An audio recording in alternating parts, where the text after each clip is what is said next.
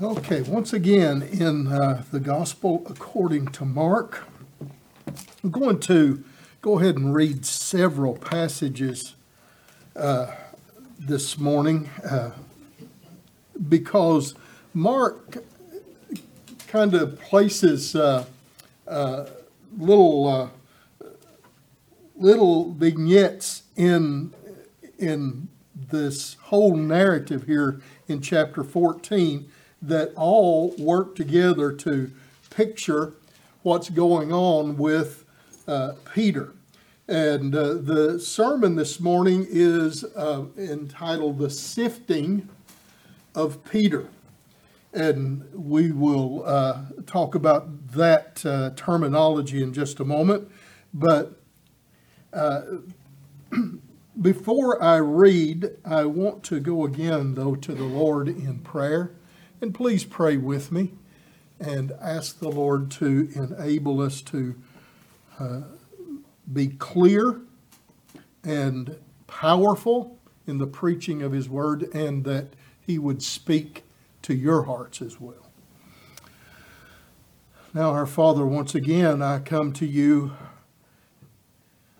realizing that I am utterly helpless and in desperate need of your anointing. Your people also must have the illuminating work of the Holy Spirit to open their hearts and minds to receive the Word, for it to speak to the deep need of their hearts. Please, Lord, speak to us today. We thank you again for your word and the power of it and the life-giving force that is in it alone. And I pray that that force would bring life into each one of us, and that we'd be moved and transformed and taught and built up by the word today. In Jesus' name, amen. Amen.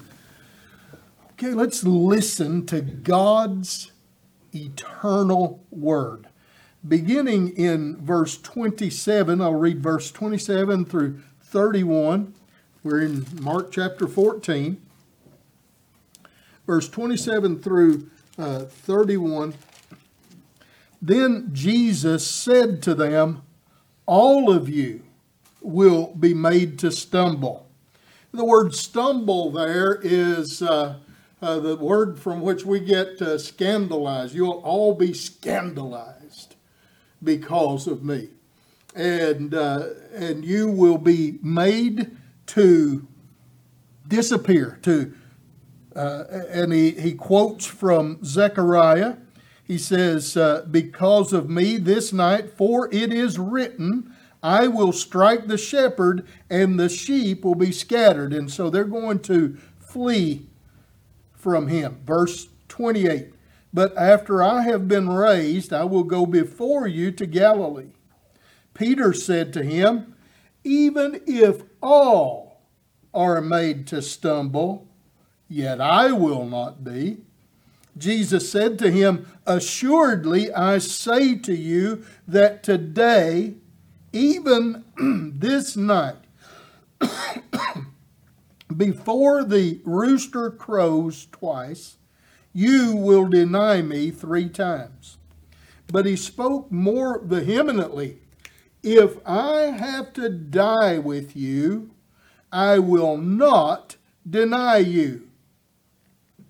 And they all said likewise.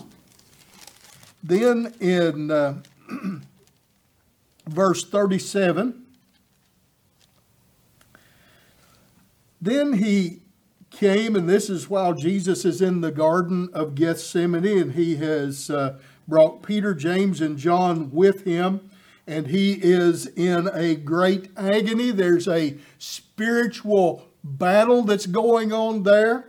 And Jesus is in agony in spirit and in his fleshly body.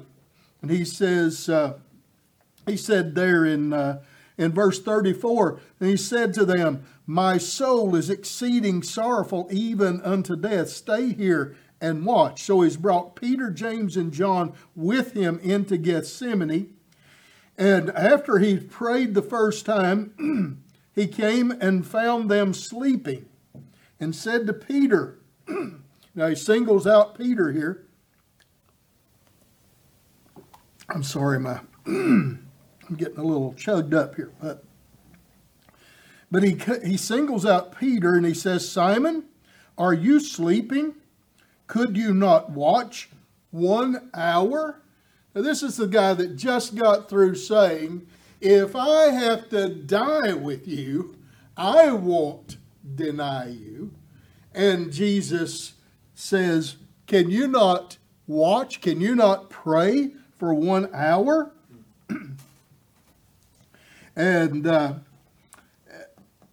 he said, watch and pray, lest you enter into temptation. The spirit indeed is willing, but the flesh is weak. And then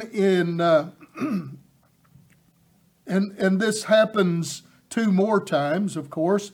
He goes and finds them sleeping. Then in verse number 47, one of those who stood by drew his sword and struck the servant of the high priest and cut off his ear. Now this is during the time when Judas has betrayed Jesus with a kiss and the multitude has come and seized him. And now we come to verse number 50 through 51. Then they all forsook him and fled. Now a certain young man followed him, having a linen cloth thrown around his naked body, and the young men laid hold of him, and he left the linen cloth and fled from them naked. And many authors, most authors, I think, or commentators believe that is Mark speaking of himself. And then we come to verses 66 through 72. So all of Peter has said that he's not going to deny Jesus no matter what. Then he is not able to watch and pray for even 1 hour. And so then it comes down to this passage that we've already read, verse 66. Now, as Peter was below in the courtyard, one of the servant girls of the high priest came, and when she saw Peter warming himself, she looked at him and said, you also were with Jesus of Nazareth. And he denied it, saying, I neither know nor understand what you are saying. And he went out on the porch, and a rooster crowed, and the servant girl saw him again, and began to say to those who stood by, this is one of them, but he denied it again. And a little later, those who stood by said to Peter again, surely you are one of them, for you're a Galilean, and your speech shows it. I don't know if so maybe that meant he had a Galilean accent. So, like people ask me, where are you from? I say, I'm from New York. And, no, you're not. Well, my accent betrays me. I'm from East Tennessee. Well, Peter, maybe that was his accent that caused them to say that. Then he began to curse and swear. I do not know this man of whom you speak. A second time the rooster crowed. Then Peter called to mind the word that Jesus said unto him, before the rooster crows twice, you will deny me 3 times. And when he thought about it, he wept. Now Luke says that Jesus turned and looked on Peter. At this point, Jesus turns and they make eye contact. And his testimony, Luke's testimony is that Peter went out and wept bitterly. Luke chapter 22 and verse number 31 and 34, 31 through 34.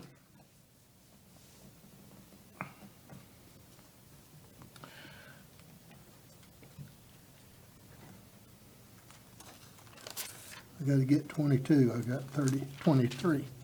All right. And the Lord said, Simon, Simon, indeed Satan has asked for you that he may sift you as wheat. But I have prayed for you that your faith should not fail. And when you have returned to me, strengthen your brethren. But he said, Lord, I am ready to go with you, both to prison and to death. Then he said, I tell you, Peter, the rooster shall not crow this day before you will deny me 3 times that you know me. And so this is what's actually going on here is the crushing or the sifting of Peter. The sifting of a good man. The sifting of one who was determined to follow Jesus. One who was determined to stand with Jesus. One who was willing when the multitude came to arrest Jesus and lay hold of him. He was willing to pull his sword and swing for the head, and maybe his aim was a little off, and he cut off Malchus, the servant of the high priest's ear. And of course, you know the story that Jesus healed that ear. So it's obvious that Peter is not in that moment afraid of death. But it's easy to say what you won't do when you're not faced with those circumstances. And I found myself in the same situation. You know, I've often told about being in Mexico with the cartel and how the drug cartels would sometimes surround us with weapons and things. And sometimes they would interrogate us and ask what we were doing and things. And I took it. You know, I don't remember ever being nervous. Probably I was, but I don't remember ever being nervous. But I tell that story, you know, and I'm the hero of my own stories. And then a few weeks ago, I went to visit a sick couple, and there was an incident with a little bitty woman about so high, and I came here under a panic attack. You see, it's one thing to say, I would lay down my life for you. It's another thing having to live and face trials and face hardships, face disappointments. Peter is, and the rest of the disciples, there is some disappointment here because they're still stuck on this idea that the Messiah is coming to set up a visible kingdom and excommunicate Rome, kick them out, get rid of Rome, and set up the kingdom with its center in Jerusalem and bring the glory of God on the whole world. They're still thinking along those lines even after the resurrection.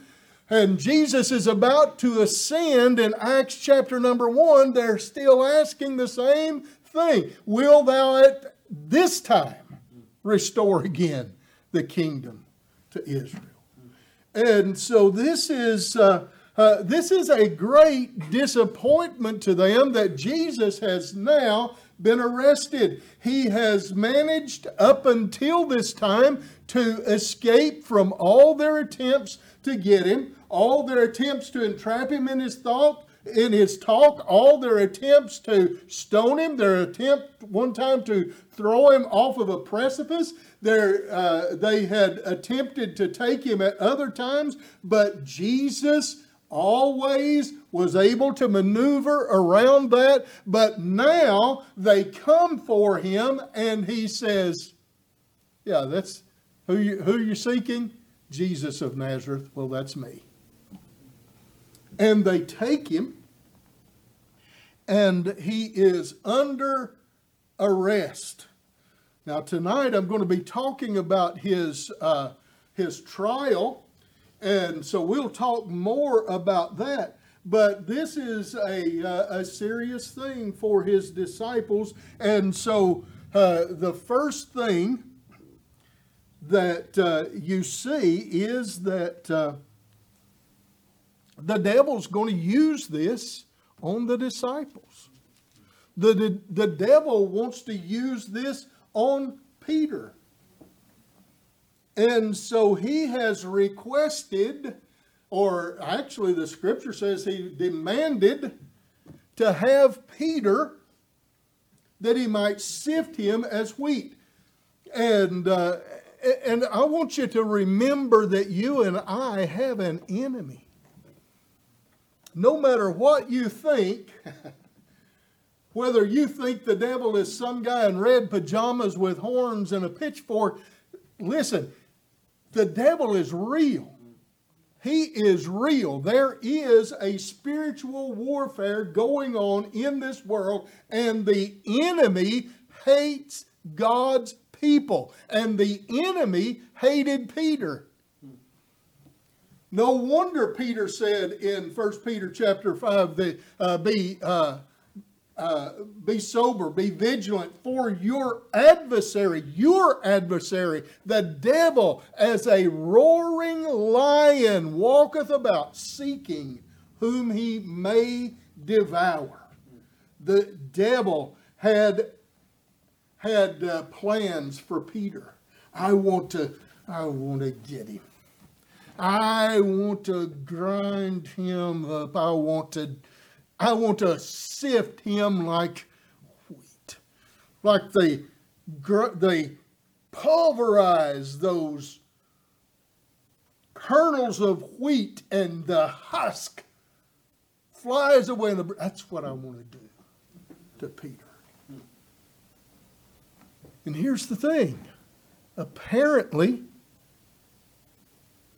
Jesus is going to let him. Now here's the thing that we're going to have to keep in mind, that Satan is subject to the authority of God. Satan does not do what he wants to. Some people say, well, here's the good and the bad, and the good God does and the bad the devil does. And there's a lot of things wrong with that, but the real point is that only God is the Almighty. There is no other power but what God gives. Every other creature has only the power and only the authority that God gives. And Satan is the same way. Remember, and I know this is very familiar, and we say it a lot, but when the subject of Job came up, it was God who brought Job's name up. When Satan came to appear before him, it was Jehovah. It was Yahweh who said, have you considered my servant Job, that there's none like him in the earth, that fears God and escheweth evil? Does he fear you for naught? Does he fear you for nothing? You take away that hedge you put around him, and let me touch his possessions, and he'll deny you to your face. He'll curse you to your face. And God said all he has is in your hand. So notice, God giving permission, and God is setting the limits. Now, I'm not going to go through that whole thing, but it happens again that he doesn't crush Job with that, and so the same scenario takes place again. Skin for skin, says the enemy. If you'll let me touch his flesh, he'll curse you to your face. And God says, okay, you can touch his flesh, but you can't touch his soul. He strikes him with sore boils from the top of his head to the soles of his feet. And Job sits in the ash pile with a broken piece of pottery, scraping the boils on his body, and says, though he slay me, yet will I trust in him. And all this, did Job not curse God, or I can't remember how it goes, but in all this, he honored God. But you see, the point that I'm making here is not just about Job, but it's about the limits that Satan has. So always keep that in mind. And apparently, this is one of those things where there was, God allowed that Satan could sift Peter. And as I said, he longs to attack each of us, God's people. But here's another thing that we need to keep in mind, and I got to get through all this. But if he is allowed to touch us, if he is allowed to sift us, it's for a good reason. God has a purpose in it. But then remember this also. We do have an intercessor. We do have one. This is what Jesus said to Peter. He said, Satan hath demanded to have you that he might sift you as wheat. But I have prayed for you. We ought to just stop right there and just say hallelujah. We have an intercessor, the one who keeps us from going back to sin, the one who keeps us. Now, I know we will stumble sometimes, and we do sin occasionally, but I'll speak for myself, more than occasionally. But we have an intercessor. We have one who is for us. And if God is for us, who can be against us? I'll ask it another way. If God's for us, what does it matter who's against us? The crowns or principalities? Well, this is one of those things that this apparently is something that was needful for Peter. This was something that God allowed to happen in Peter's life. And so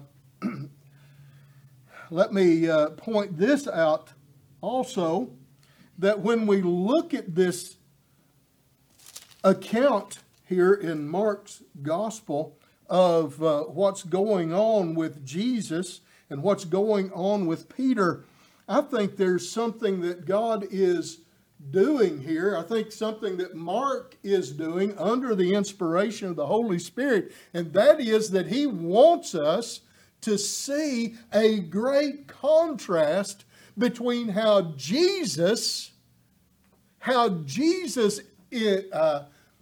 receives the accusations of people. And his accusations, the accusations against him were all false. And the accusations against Peter were all true. Jesus was accused by the high priest, the religious leaders, the chief. This is the cultural head of Jewish all Jewish culture. He is before the high priest and the Jewish Supreme Court, the Sanhedrin, 70 to 71 men. They're all there to judge Jesus. And Jesus stands boldly, and Peter trembles and denies Christ before a slave girl. So there's a great contrast. We see the power of Jesus, and this is not Jesus acting in divine power, but as we talked about before in Gethsemane, this is Jesus depending on the power of the Holy Spirit, just like you and I should depend on the power of the Holy Spirit. And so he faces the enemies. He faces the high priest. And again, I don't want to get ahead of myself, but this is a great contrast that we can see here. And this contrast, Mark has done this before. Remember, it was in the first chapter of Mark when Jesus, after his baptism and the Holy Spirit descends on him, he goes out into the wilderness, out into the no man's land, and is tempted by the devil for 40 days and 40 nights. Or he fasted 40 days and 40 nights and later was tempted of the devil. And this is a contrast too, wasn't it? It was a contrast between Adam and his temptation. When Adam was tempted, he was tempted in the Garden of Eden in the best of circumstances, with plenty of food already in his belly and no needs whatsoever. Jesus is tempted in the wilderness after 40 days and 40 nights of fasting. So there's a great contrast there. But here we see Peter, and we don't, he is singled out because of, no doubt because God wanted us to know this and wanted to record this for us, for our learning and our encouragement, but also Peter needed it. But it's not an isolated thing. It's not something that just happens in verses 66 through 72. There was a process. And I don't have time to go through all of it, but listen, there's some steps that took place. And in verse 29, I think we can see pretty clearly that Peter's got some self-confidence issues. Self-confidence. Self-confidence is one of those things that the philosophy of the world treasures and prizes. You should have confidence in yourself. You should have high self-esteem. And the problem with most of humanity is not a lack of self-esteem, it's an overabundance of self-esteem. But the world says that you should have self-confidence. It's self-dependence, self-esteem, assuming, when I talk about self-confidence, I am assuming that I have enough knowledge, I have enough wisdom, I have enough strength, I have enough capability to take on and overcome any obstacle or any battle that I face. Woo. Yay for me. But the problem is, in Peter's case, he didn't even know where the battle was. He didn't know what the battle was. It was a spiritual battle, and he's fighting it with a sword. It's a spiritual battle, and he thinks, I've been with Jesus for 3 years plus. I've heard his teaching. I have been sent out with power to cast out demons. I am more than capable of this task. Self-confidence. I saw someone dear to me this morning puts something on Facebook, a picture on Facebook.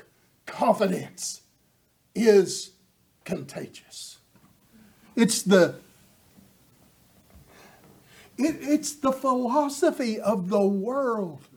I'm telling you, confidence may be contagious, but confidence is disastrous. I don't trust me. And you shouldn't trust me either. And you shouldn't trust yourself. Oh, listen. The dangers that I don't even know. I can't have self-confidence. I don't know where the next attack's going to come from.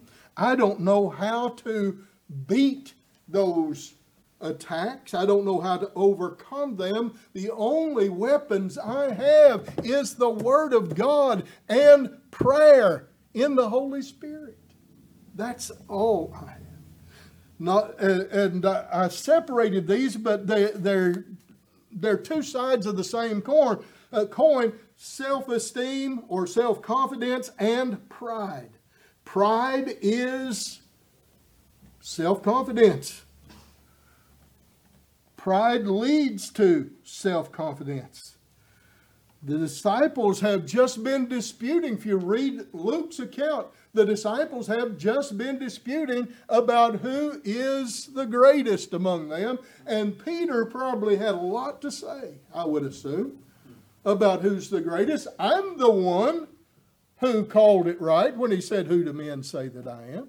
I'm the one who Jesus said, "You're Peter, and on this rock I'll build my church, and I give to you the keys of the kingdom." I am no doubt the greatest. Well, I'm telling you, that is some really dangerous thinking. Just to have it in your mind. You see, and listen, there's other reasons why he might have pride. In Jewish culture, it's they felt like, no, don't get angry with me. I'm talking about Jewish culture. It's better to be a man than a woman. It's better to be a Jew than a Gentile. And it's better to be one of Jesus' disciples than not one of Jesus' disciples. It's better to be one of Jesus' followers.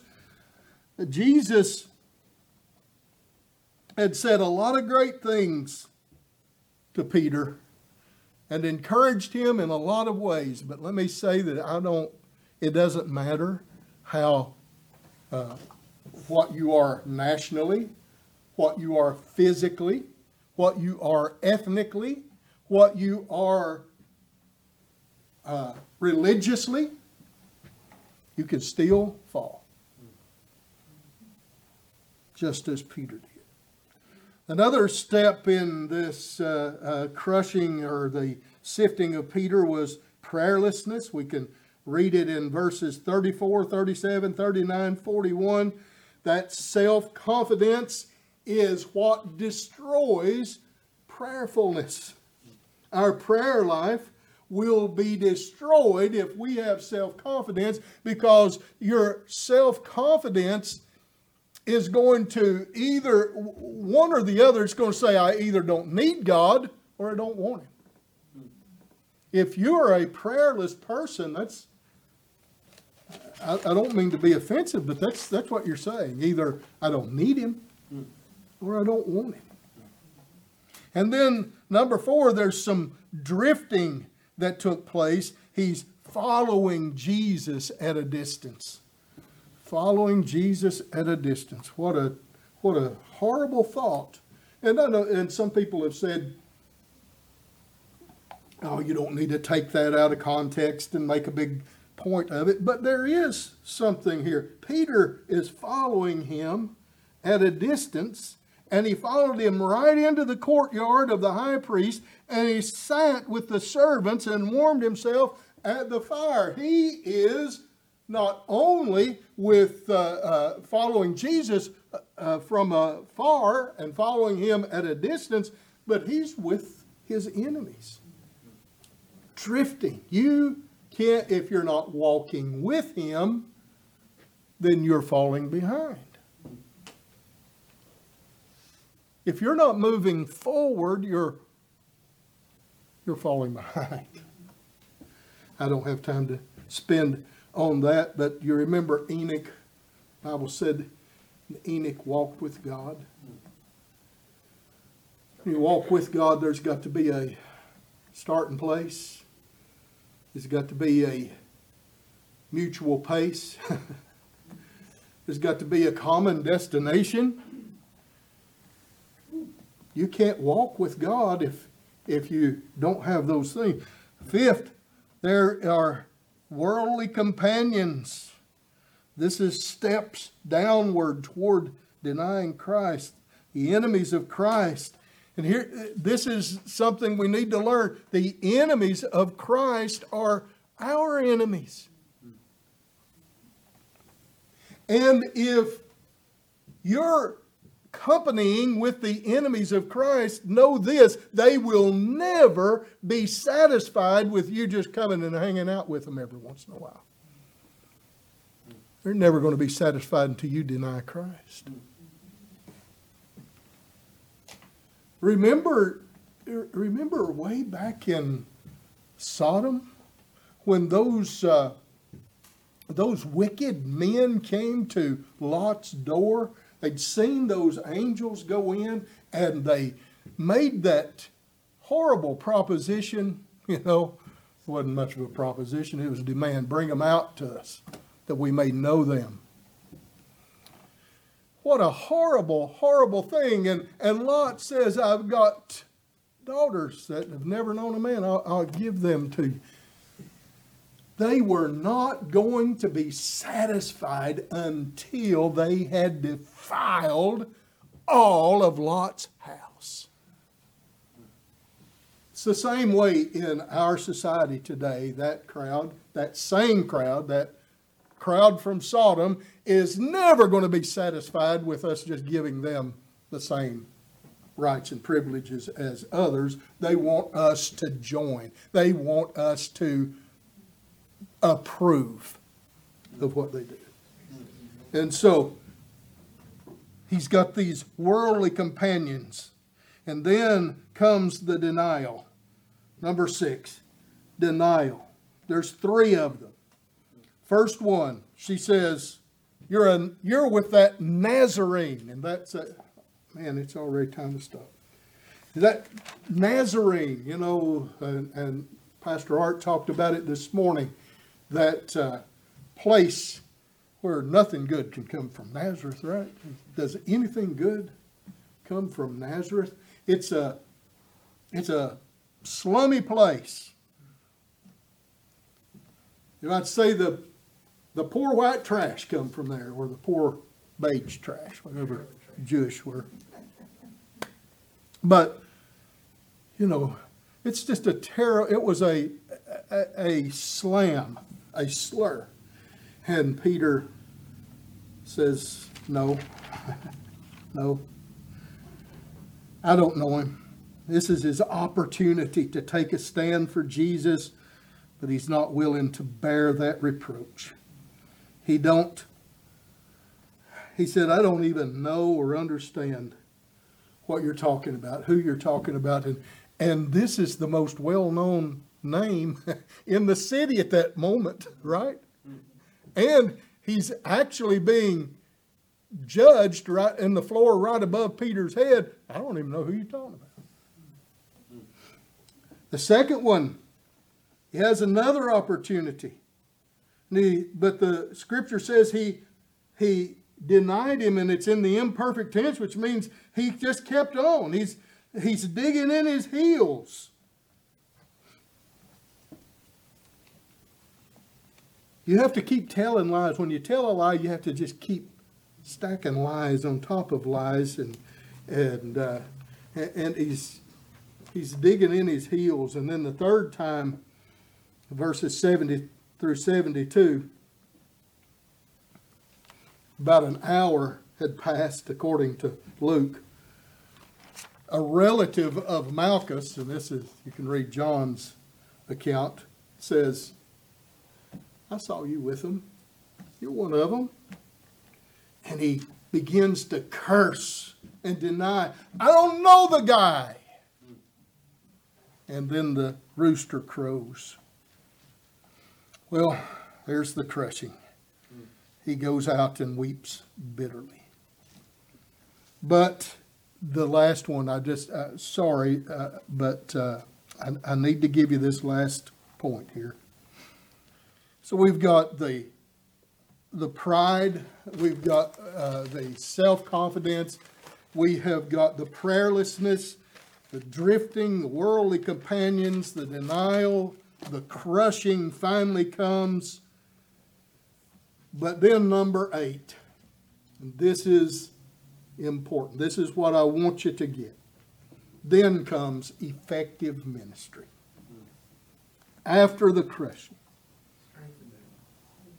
After the crushing, Jesus said to him, Satan hath desired to have you, that he might crush you or sift you as wheat, but I have prayed for you. And after you have been converted, or after you've returned to me, strengthen the brethren.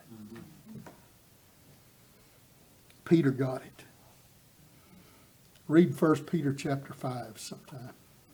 Peter got it. Job chapter 23 and verse number 10. He knows the way that I take. And when he's tried me or tested me, I'll come forth as gold.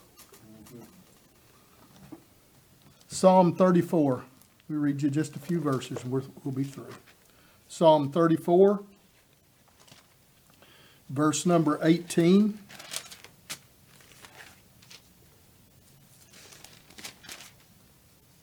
The Lord is near to those who have a broken heart, and saves such as have a contrite spirit.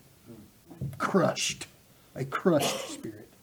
Psalm 51, 17. You should write these passages down. Psalm 51, 17. The sacrifices. Well, let me start with verse 16. For you do not desire sacrifice, or else I would give it.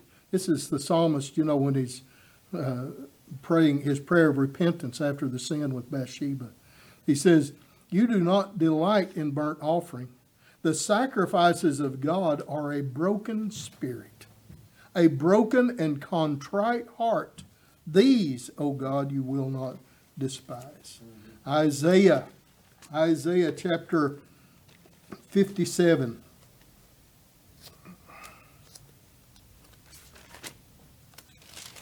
Isaiah 57 and verse number 15.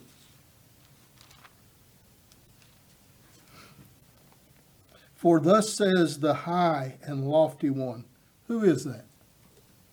Who is that high and lofty one? Thus says the high and lofty one who inhabits eternity, whose name is holy. I dwell in the high and holy place, and with him who has a contrite and humble spirit, to revive the spirit of the humble, and to revive the heart of the contrite ones. And then 66:2. I'm going to let you go in a minute. Not charging any extra.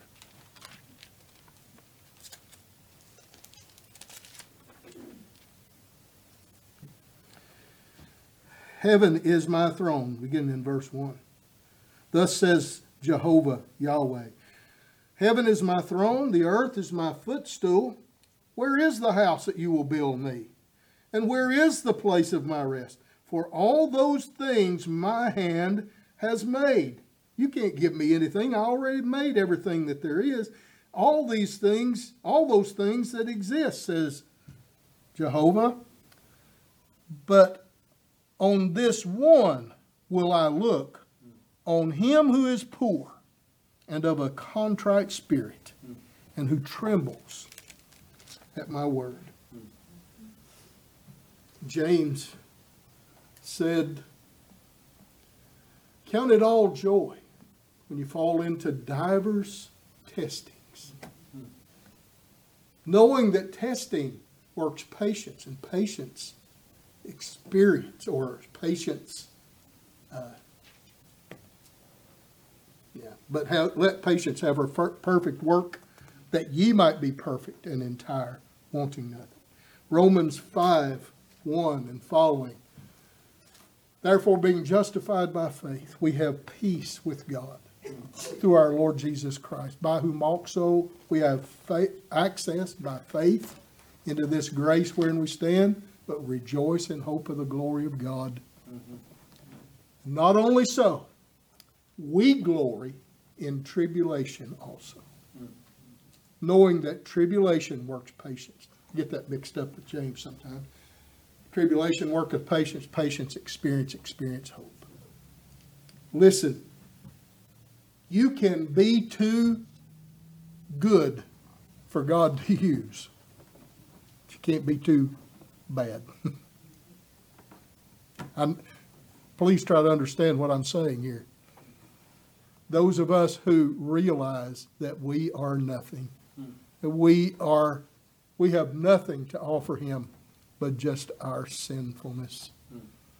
He will take us and mold us and shape us, like the potter did with that vessel that was marred in his hands. He can use broken people. You can be too smart for God to use. You can't be too dumb. You can be too self-confident for God to use. You can be too proud. You can be too sure of yourself for God to use. But his strength is made perfect in weakness. You want successful ministry? Do we want to see God move and use us for his glory? Then we must be broken people that he can take and refashion us and use us for his glory. Let's pray. Father, take these scattered thoughts and somehow make them coherent and hang together enough for people to understand and use it to make us stronger in you. Weaker in confidence in the flesh, but stronger in you. In Jesus' name.